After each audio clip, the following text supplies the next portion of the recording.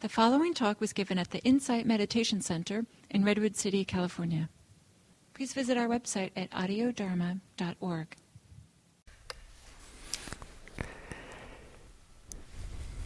So, today is the fourth talk on the third noble truth.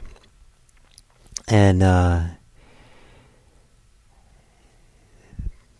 the talk is going to be really primarily, I think, about inconstancy, the alternative translation for the word anicca, often translated into English as impermanence.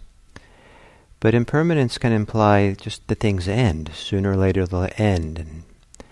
But inconstancy implies more that things are not constant, but they still might have some kind of existence. They arise and they pass away. They come and they go, come and go. And so they don't quite exist in a permanent way, but they also don't not exist. They have this kind of dynamic process aspect of them. They appear and they disappear. In the ancient discourses, there was a person who came to the Buddha and asked, "Is it possible by traveling to know or to see or to reach the end of the world, where one is not born, does not age, does not die, does not pass away, and is not reborn?" So most likely this person was pointing to a transcendent state where the self, some kind of core aspect of the self, is unchanging, but is no longer, it's kind of immortal in a certain way. It doesn't come and go, doesn't die, but that's somehow really beyond the edges of the world, and you travel there, and so you can be safe from birth and death and all these things. And in answering the question, the Buddha, in his often typical way, redefines the terms. He redefines what the end of the world means. The Buddha treats this end of the world as a metaphor. And so he says that without reaching the end of the world, there is no end of suffering. So he also redefines the goal, whereas the person says, a place where there's no birth and death and all these things. The Buddha simply does something much more simple and immediate and identifiable in our experience here, that's not dependent on ideas of rebirth or not rebirth or getting someplace that's transcendent. It's just here in this lived experience, the end of suffering. So he says, you won't reach the end of suffering without reaching the end of the world. But then he defines what he means by the world. He says, the world is this 2-armed long body, and its perceptions and its mind. So the world is really, and then Bhikkhu Bodhi, who translated this passage, in his footnote explains that the world here means the world of our experience. So the world of personal experience.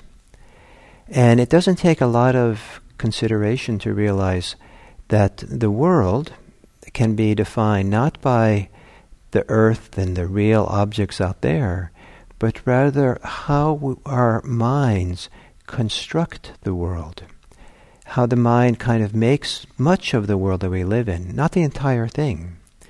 But if you're meditating or listening to this indoors, probably anything your eyes will fall on, looking around your room, just about anything, unless maybe there's a plant or an animal or something inside with you.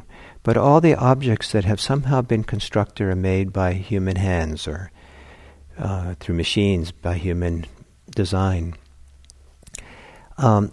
If you brought that object to someone who lived, a human being who lived 10, 20, 50,000 years ago, they probably would have no idea of what this object is.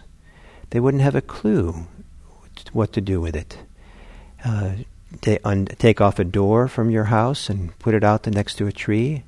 And 50,000 years ago, would they know it was a door, a chair, a computer? Would they know? They probably nothing that they would understand. They would be scratching their heads and wondering what it is. But for us, it's obvious what it is. But what's in that obviousness, maybe, we don't realize how much it's a product of human thought, ideas, constructs, ideas of what it is that we overlay on top of it or we associate with it so that we can find our way with this world. And these associated concepts are nothing wrong with them, but they're part of the human world that we have constructed, and then we move about in the world that in some sense is for the most part a manifestation of what some human beings have thought about in the past, invented and made and put in place and all kinds of things. So this world of our direct experience is not it's a constructed world in the sense it's a mental formations, ideas that we have. And much of our suffering has to do with how we participate and how we relate to this inner world of mental constructions and concepts and how they are projected or how we associate them with the world around us. And we don't think we're responsible for seeing a chair as a chair, but in fact we are also participating in this huge enterprise of agreeing that a chair is a chair, a door is a door, and all these things. And again, there's nothing wrong with that. It's actually kind of wise and appropriate. But our mind is constructing. And so the Buddha, when he says we can't end suffering without coming to the end of the world, he means that to really get down to the heart and the root of our clinging and our craving, the source of our suffering, we have to somehow step away from the stickiness, the involvement, the incessantness of living in this world of concepts and ideas that we're swimming in, so much so that we don't see it, like fish supposedly don't see the water they swim in. And so the idea of the end of the world, it's a frightening idea, just the way it's been stated. And tomorrow I'll talk about the happiness of it, so it's not just depressing. The Buddha wrote, as an end of his teaching on this topic, he had a poem, "Who has reached the end of the world has fulfilled the spiritual life. The peaceful one, having known the end of the world, has no wishes for this world or another world." So the peaceful one. So this idea of not clinging to anything, and that part of what we cling to unconsciously is a stickiness of our concepts and our thoughts of experience. And our resistance and our clinging to these thoughts, ideas, experiences we have, whatever it might be, is kind of like coming up to the edge of a river, watching the river flow by, and dipping a bucket in the river, and then carrying around the bucket of water and saying, "Here's the river." The river is no longer in the water, in the bucket. It's just water. What the river is the flow. There's no river without the flowing and moving. And so when the Buddha, over and over and over again, the Buddha emphasized that to really release, relax, thaw the fist of clinging, the holding, the resistance that we have, that the stickiness we have to all these concepts and ideas, that the idea is to settle back in a very deep, peaceful, calm, contented place, in meditation mostly. So you don't have to live your life this way. That's be silly not to live without the concepts of the world that we have. But in meditation, to trust in such a deep way that we can put down the burden of all these thoughts and ideas and concepts and reactivities and wanting and not wanting we have, and just settle in a very, very peaceful place where concepts are no longer operating, but direct experience of the world, the experience of life is still happening. And what we see is things arise and pass, they come and go. We see that what gives a sense of continuity is often our ideas of things. But in the direct experience, things are flashing in and out of existence, appearing, disappearing, much more incessantly. And we find in the Buddha's teaching, this is the primary insight, liberating insight, over and over and over again in the suttas the Buddha is pointing to. The insight into inconstancy that comes from this very deep, peaceful, settled, focused mind. And to give you some of the... he had all these different words that he used. Synonyms, so arising and passing, appearing and vanishing, appearing and disappearing, arising and cessation. Cessation, Nirodha, the third noble truth. And so one of the meanings of this third noble truth is not that it's the cessation of the craving that leads to suffering, but rather it's to see that the cessation of whatever is happening, that it comes and goes, it arises and passes, not constant. And certainly we can see that craving itself comes and goes, but the Buddha lists many things that comes and goes. He talked about, in this language of things arise, these arise and pass, the core insight. He talked about the factors of dependent arising, which includes craving and clinging, but also feelings and sensations and birth and death and consciousness and mental formations. All these things, to see them come and go.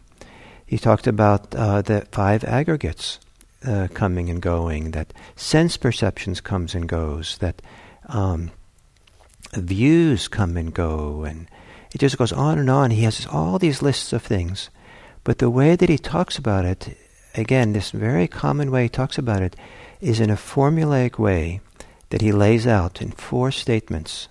And those 4 statements can be understood. This is X. Use X as a kind of a blank for fill in with this. This is X. This is the arising of X. This is the cessation of X. And this is the practice leading to the cessation of X. And so, and here, the second noble truth is the way it's formulated, understood in this way, is as a core insight that of just seeing things come and go and noticing that they're gone, they're ceased. And the phenomenal thing to see that even for a moment something is not there, and to appreciate that. Often the mind just latches onto ideas, and we flash in and out of our preoccupation with our thoughts, but it kind of feels to us it's continuous. What we're asked to do in mindfulness practice is to notice the discontinuity. So you might be thinking about something that's important, like thinking about what you're going to have for a meal, and you're hungry and you really want the meal. And it just seems to you you're thinking only about food. But then there's a sound outside, and for a moment you wonder, what was that sound? And then you're back to thinking about food. And then you notice your bladder is full. And you say, well, where's the bathroom? And all these things flash in briefly, and then you're back to thinking about food. So things like you're thinking about food all the time, but in fact it comes and goes. Your emotions as well. You might feel like your emotions are continuous, but in fact your attention, your awareness, probably is flitting in and out, arising and passing too, on different topics.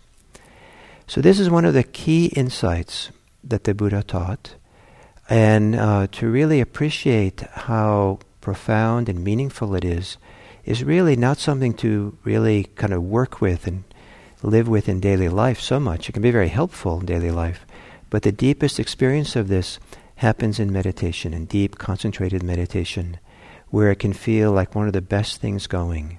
like the mind is concentrated, peaceful and nice, and feels like you can be really in the flow of experience, the flow of arising and passing, a flow of arising and passing that's so thoroughgoing that even any idea or sense of me, myself, and mine disappears into that flow, into that arising and passing of phenomena. And the value of being in this arising and passing in constant experience is not in and of itself. It's not like we're supposed to live there, but rather it's powerful medicine that helps us to relax the clinging, to let go, that nothing whatsoever is worth clinging to. We realize that nothing can be clung to because things are flowing and moving. It's like putting a fist into the river and you really want to take the river home, and you grab a fistful of water and the hand can't hold the water, just fades away. And after a while you realize that's not the way to hold on to water. So we can't hold on to the flow of experience. And so that we begin to relax and settle back. And in the deepest situations, the mind lets go of itself. Very deep release. That with that release, a person never is the same again. And then when they come back into the world of experience, they really have a embodied or deep sense, deep understanding, deep connection to this idea that nothing whatsoever is worth clinging to. They might still cling some, but they know that that's not the way forward. So, I hope this makes sense, and then we'll finish this discussion about Nirodha tomorrow.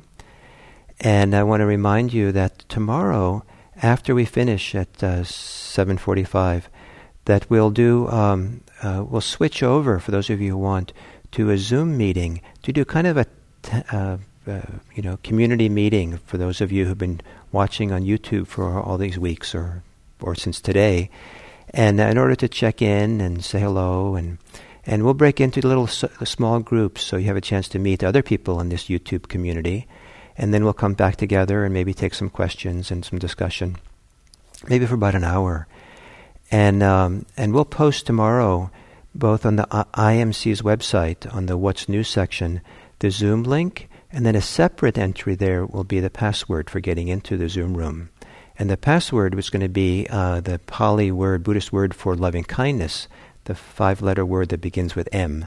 And you'll find that there. And we'll also post this information on the chat box for tomorrow so that you can also find it easily there. And hopefully it'll be pretty easy to switch over to Zoom. And if you've never done Zoom before, you might want to upload it for free.